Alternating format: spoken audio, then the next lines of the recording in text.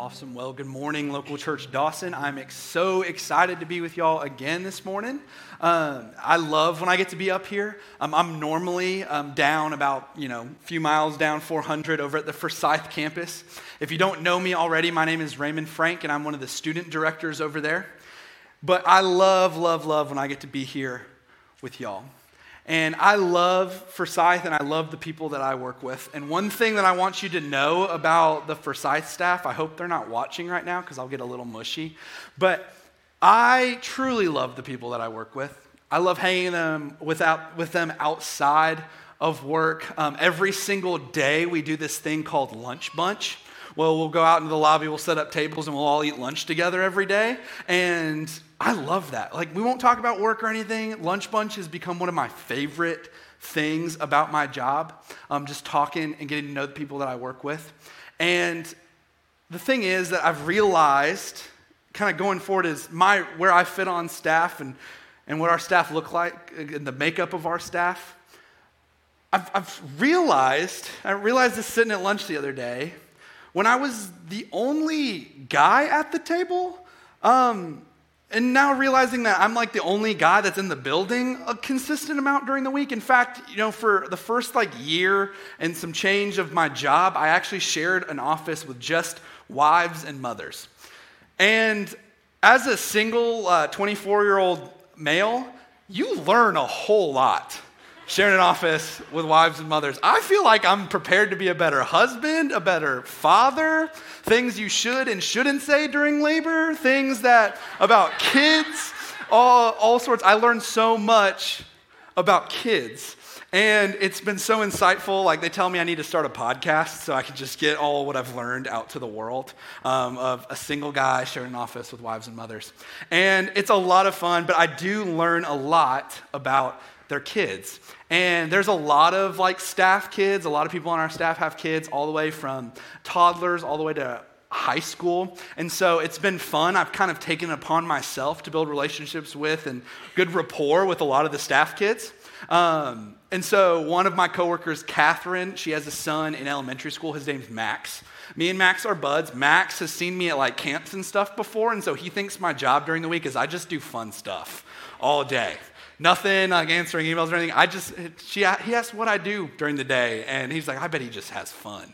And so me and Max are buddies. We talk about the Braves all the time. He loves Spencer Strider and the Braves. I've got him. We've got matching Spencer Strider chains. It's been a lot of fun. My coworker Brooke has a son in middle school. His name's Mason. Mason and I talk about everything from movies. He loves Marvel. We talk about video games and sneakers. He comments on my shoes all the time. We love Mason. He's awesome. It's kind of funny that he looks exactly like me when I was in middle school, which is kind of weird and bizarre. If I showed you a picture, it'd kind of be uncanny. Me and Brooke talk about it all the time. And then high school-wise, Chris, our pastor, has a son named Daniel who I play golf with sometimes. I should stop because he cheats the whole time. In fact, the other time I was playing with him, he was hitting a shot out of a bunker. His buddy laid down in the bunker, and when Daniel made contact with the sand, he threw the ball out. And of course, I didn't see it, and so I just go, oh man, that was a nice chip, dude. And just not knowing that he cheated the whole day, and I had no idea. But Daniel and I are buds. We talk about sports all the time. He'll help me out in the sound booth on Sunday mornings. I lead a Bible study with one of our pastor's kids. His name's Cannon. He and his friends, we go to Waffle House on Tuesday mornings now, and that's been a lot of fun. But I've built kind of this army of staff children, which is a lot of fun. It'll be good. But the one area, I've got it covered from elementary school to high school, we've got it covered. The one area that I really struggle in is when it comes to babies. I go down that preschool hallway on occasion, and my friend Marina's back there, and I just kind of want to get out of there as quickly as I can. With the babies, the 0 to 2s, you hand me a baby, I have no idea what to do with it. You hand me your baby, I will panic. I'm filled with anxiety almost immediately. And one thing that's helping me with that, my coworker Jenna, she has a son named Wesley who's a little over a year old. We're buds. He invited me to his first birthday party, of course, personally, direct invitation from him himself. But me and Wesley are buds. I joke around all the time. I tell Jenna, Wesley might be the only baby that I like. Joking, of course, but it's funny because he doesn't cry when he's around me. He'll get handed to me, and he smiles and is excited. He'll look at me in his little stroller from across the lobby and just smile at me, and I'm like, Wesley, we are buds. This is awesome. And it's helping me get better with babies, I think, a little bit. But the part of babies that make me nervous is because when it comes to babies, they are completely dependent on others for everything. And so when you hand me one, I panic of like, I don't have the ability to give you what you need. And that scares me sometimes. But it's that idea that young children especially are dependent on others for everything. You watch a baby for like 5 minutes, you'll be like, I don't understand how you're even functioning right now by yourself. Like, it's crazy. And so the funny thing is, we as Christians use family analogies a lot. We use it to describe God as our Father. We are children of God. And these illustrations are really nice because it helps paint a picture of not only who God is, but who we are in our relationship with our Heavenly Father. And these analogies on family are great because they're rooted in Scripture. But I think a distinction has to be made that human families and God's families, or God's family, is different. There's a fundamental difference. You see, as children grow up, maturity is characterized by a growing level of independence from their parents. If you have young children, as babies, they are completely dependent on you for everything. And as they grow more and more independent. But you see, in God's family, it works a little differently. In fact, Jesus kind of paints this picture for us. He talks about in Matthew 18, he uses this illustration with the disciples. His disciples ask him, hey, who is the greatest in the kingdom of heaven? And Jesus answers with this illustration. He's like, he has a child come to him, and he placed the child among them, and he says in Matthew 18, he says, truly I tell you, unless you change and become like little children, you will never enter the kingdom of heaven. Therefore, whoever takes the lowly position of this child is the greatest in the kingdom of heaven. That Jesus calls us to be like children in some ways. And one quality that children have is that they're dependent on others for their well-being. And in the same way, as God's children, we should share that quality of depending on a loving Heavenly Father for everything that we need. You see, in God's family, it works differently, whereas in human families, independence grows with age. Spiritual maturity is characterized by a growing level of dependence on God. As we grow spiritually, we are called to be more and more dependent on God. And that dependence is what I want us to talk about today. What does dependence on God look like for you and I in our lives? And so a writer I love to read, his name's John Bloom, he puts it this way, and I absolutely love this. He says, one of the most merciful gifts that God can give us is a deep, keen awareness of our dependence on Him for everything. See, where the world that we live in tells us we need to be extremely independent people, living the Christian life relies on our full dependence on God through Jesus Christ by His Holy Spirit. So Jesus paints this amazing, clear picture of it in John chapter 15, which is where we're going to hang out today. If you have your Bibles, we'll be in John chapter 15. If you have your Bible app, while you're scrolling, while you're flipping pages, it'll be up on the screen. But a little context to where we're entering the story right here. You see, Jesus is having this dialogue with His disciples during the Last Supper. So in this passage, he's standing in the upper room at this time. His crucifixion is getting closer and closer. A few chapters later, it's coming. And the nature of Him and His disciples, their relationship is about to change in a pretty big way. That He's speaking to His disciples as they're about to leave, and He's about to be separated from them.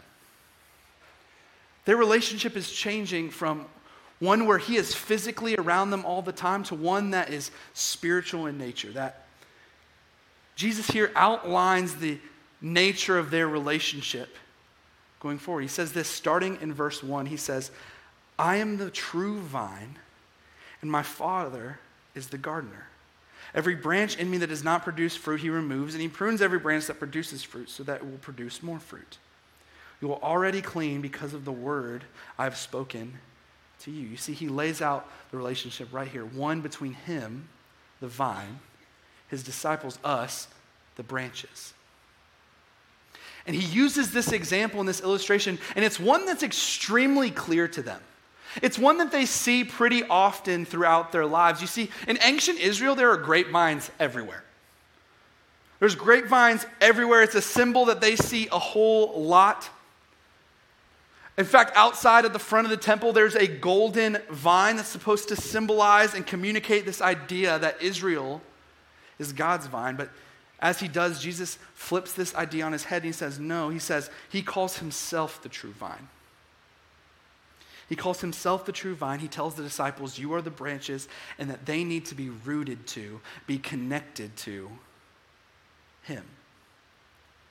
If we want to bear fruit for God, if they wanted to bear fruit for God, he tells them, you must be rooted in me. You know, it's one of the many pictures we get of the relationship between us and God. And the thing is, the very nature of the vine and the branch is characterized by complete dependence. The branch is completely dependent on the vine for everything. That the whole idea emphasizes this immense need for connection. The branch must be connected to the vine. There's complete dependence. The branch needs the vine more than the sheep needs the shepherd. The branch needs the vine more than the son depends on their father. See, right off the bat, our dependence means we are connected to God. Dependence means we are connected to God. To kind of show this a little more, I brought this branch. I got it from outside. I kind of just pulled in the parking lot, went out in the little woods, and I just saw a tree, and I tried to pull it off, but it was kind of still alive, and so I had to just cut it off. I looked really silly out there. But I have this branch. And my question for y'all this morning is that if all of us in this room worked together, if we all tried our hardest, all of us in this room, could we make this branch produce fruit? No. I mean, maybe if we could tape an apple onto this or something, but I don't know if that would hold it. I cut this off this morning. It's already kind of withering, and earlier leaves were falling all over the stage at 9:30. This branch has no ability to produce fruit when disconnected to the vine, when disconnected to its source of life. And this branch, it can be a lot like us in the way we live our lives. And I see this all the time. Sometimes we work as hard as we possibly can.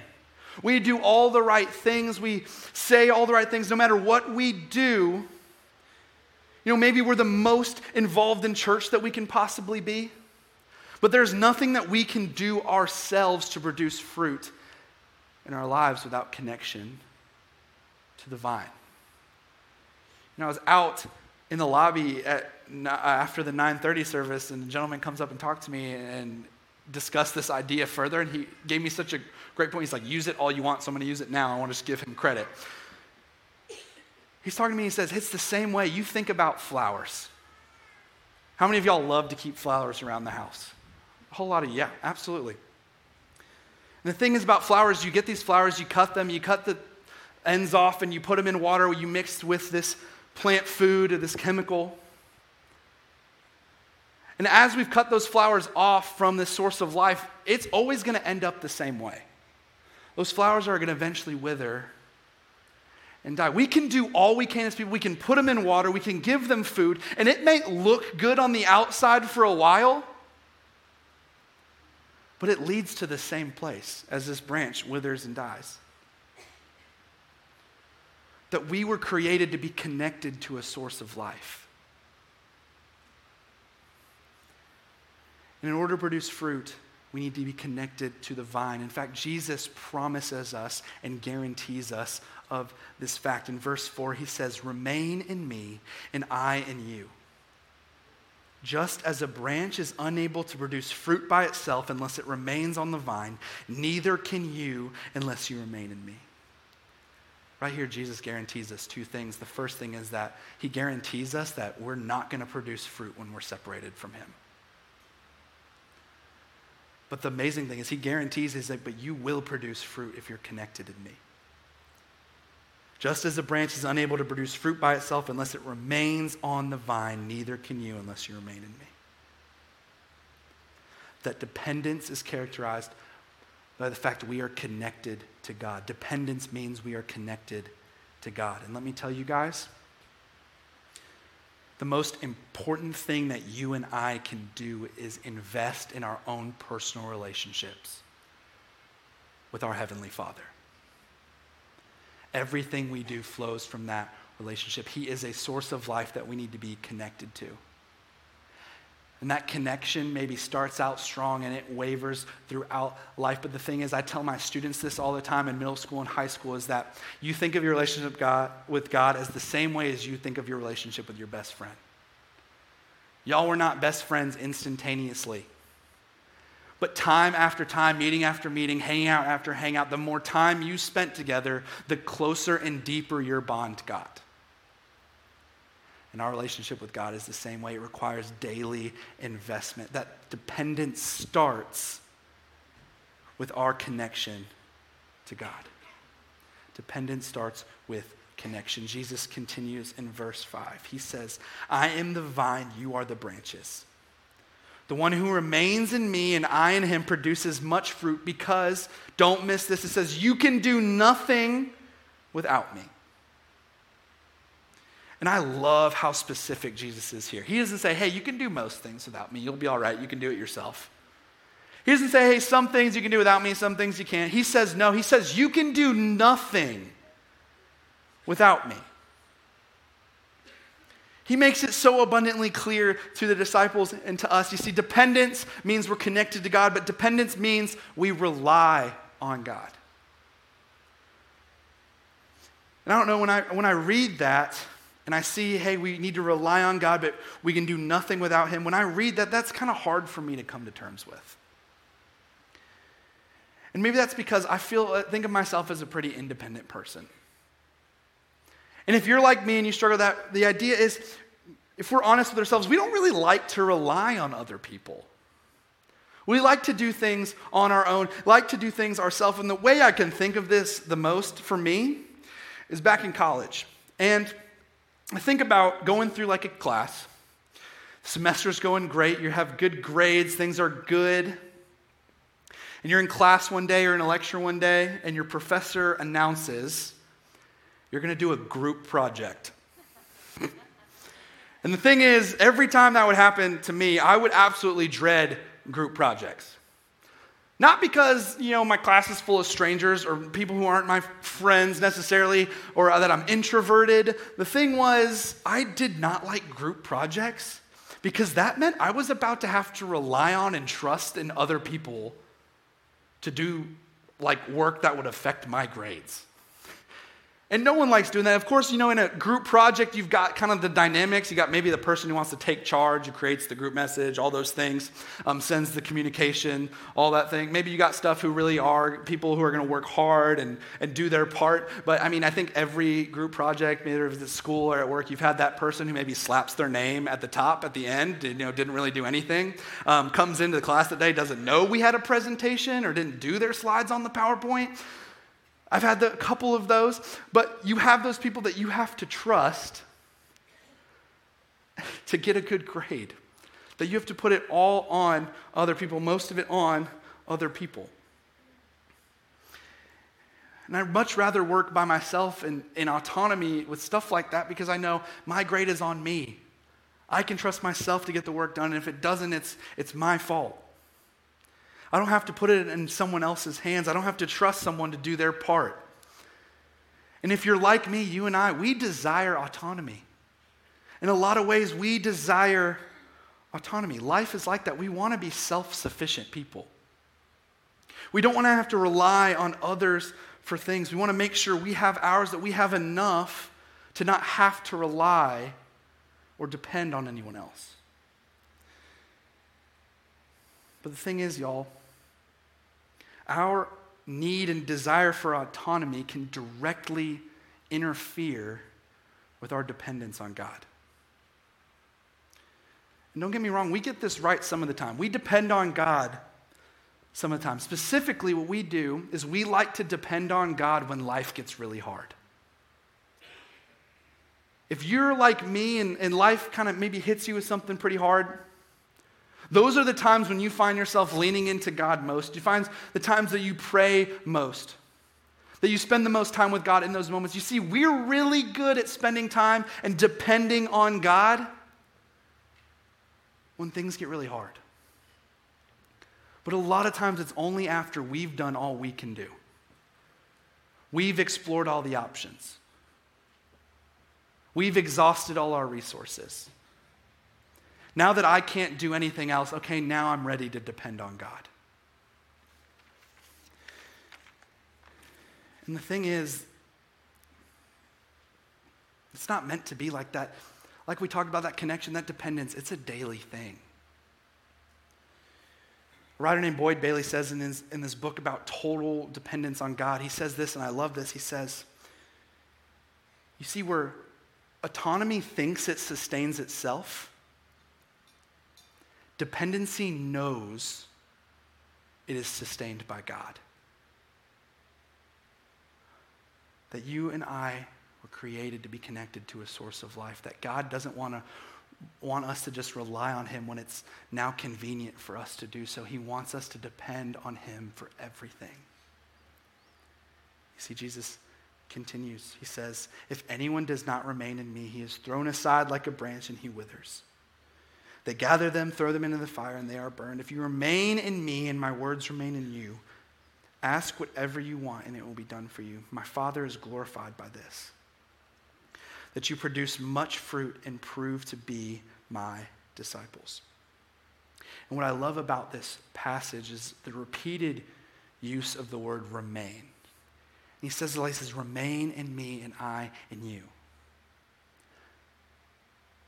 This dependence that he's seeing, this dependence that he's talking about, this relationship that he's talking about is a choice on our part.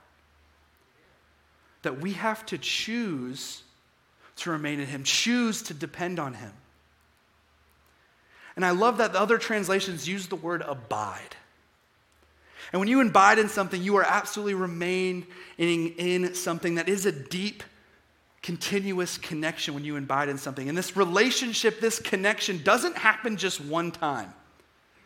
It doesn't happen just one time. You depend on God once, you're connected to God one time, and you're good. It's all good. No, it's a daily thing. It's something we must do daily. That is a choice that we must make every single day to depend on God. Back in April, so the thing about me is I live currently with one of my best friends. His name's Tucker. We've known each other since middle school. And Tucker and I are really silly a lot of the time. I think he talks about all the time how our life could be a sitcom when we live together. And it'd be really funny. But we have a lot of silly ideas a lot of the time. And so back in April, I had a silly idea. I'm owning that. This was my idea. And back in April, I come to him and I'm like, Tucker. It started out as a fun what-if situation. And I go, Tucker, what if you and I did a half Ironman? And if you don't know what a half Ironman is, it is a 1.2 mile swim. Immediately following is a 56-mile bike ride. And then after you've done it in the water and on the bike, you then proceed to run a half marathon. And if you ask me how much swimming, riding, and running that him and I have done when I brought this idea to him, it's zero. It's a big fat goose egg. None of that. Most I've ever ran in one time is a 10K. And it's not the same at all. And I come to him with this idea, and it starts out as this funny what if. He's like, oh, dude, that'd be kind of awesome, but that sounds terrible. And I'm talking to him about it, and we both go away from that conversation, and for some reason, in both our minds, it's lingering in there. longer than it should. And sure enough, I jokingly talked to my dad about it, and he talks to his dad. And I expect my dad to laugh at me and be like, yeah, no way you're doing that. But instead, he goes, I think you could, and I think you should. And I'm like, Dad, you're supposed to be the voice of reason right now. You're supposed to deter me from this, please. And the funny enough is Tucker's dad said the same thing to him. So we reconvened and we're like, dude, I think we could do this, and I think we should do this. And so we did it. We signed up. The race is next month in October. It is October 21st in Wilmington, North Carolina. If you want to come support me, I will totally support that decision. I need all the help I can get. And so we were like, okay, we're doing this. We started training in April. We've been doing it for a little while now. And let me tell you, at the beginning, we're extremely excited, extremely enthusiastic. We're looking at bikes, looking at tri-suits. If you ever try one of those on, it's a really humbling experience. We're doing all these things, looking at like things we need to be eating right, our workout plan, all those things, our schedule. And let me tell you, that first week, I'm waking up in the morning, I'm hitting the gym, hitting the pool twice a week, hitting the bike twice a week, and running twice a week. And let me tell you, that excitement and that enthusiasm lasted maybe 3 weeks. And there came a point where we both realized our excitement and our enthusiasm at the beginning is not enough to sustain us till race day. It's not enough to get us through that finish line. Sooner or later, it comes down to just plain endurance and just sticking it out. And our dependence on God, a lot of the time, is the same exact way. You see, dependence means we're connected to God. Dependence means we rely on God, but dependence also means that we stay by God. You know, maybe we began this connection, we began this relationship, we began this depending on God thing with just some excitement and some enthusiasm. We walk into it just excited to put our needs on God, to depend on Him, to connect with Him. And we do that, and it sustains us for a time. We connect with God for a time. But you know what? Then life happens. You see up and downs, we get busy, other opportunities come. We feel like we're in a good place and at a point where we can do everything ourselves and work under our own power and rely on ourselves.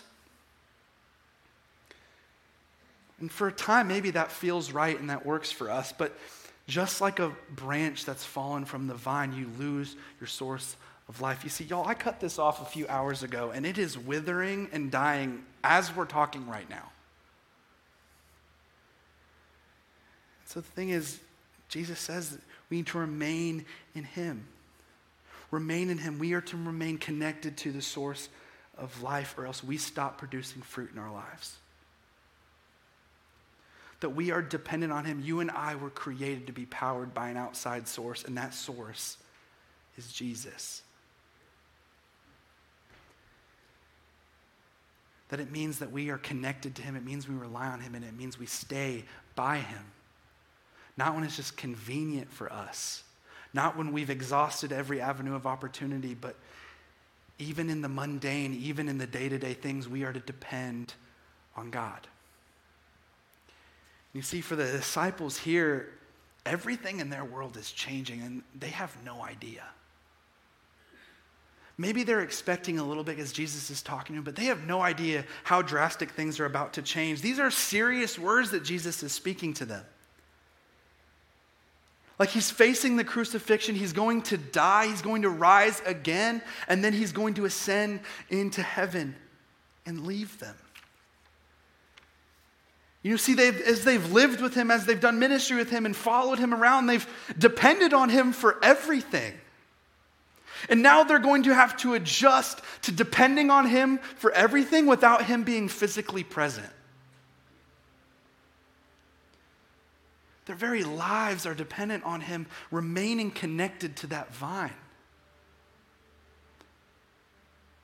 And Jesus is talking about here maintaining that relationship. But what that means for them and what that means for us is that it meant living, remembering, believing, loving, and banking everything on His words. More than anything that they could perceive around them in the world. They're having to walk by faith and not by sight in ways they couldn't even imagine before, in ways that look completely strange to the world. You see, for you and I, what I want you to really understand is this, and if you don't get anything out of this message today but this, here's what I want you to know, and it's this. It's that Jesus is not an add-on to a full and balanced life. Jesus is life. He is life. And y'all, the Bible is full of example upon example of individuals depending on God. But let me tell you, no example is more powerful than Jesus Christ himself. That God's one and only Son, he shows us how he lived in this unceasing, absolute dependence on God. These are all Jesus' words, and Scripture is full of these examples. John 5:19, the Son can do nothing by himself. John 5:30, by myself I can do nothing. I judge only as I hear, and my judgment is just, for I seek not to please myself, but him who sent me. John 6:38, for I have come down from heaven not to do my will. John 7:28, I am not here on my own. John 8:28, I do nothing on my own.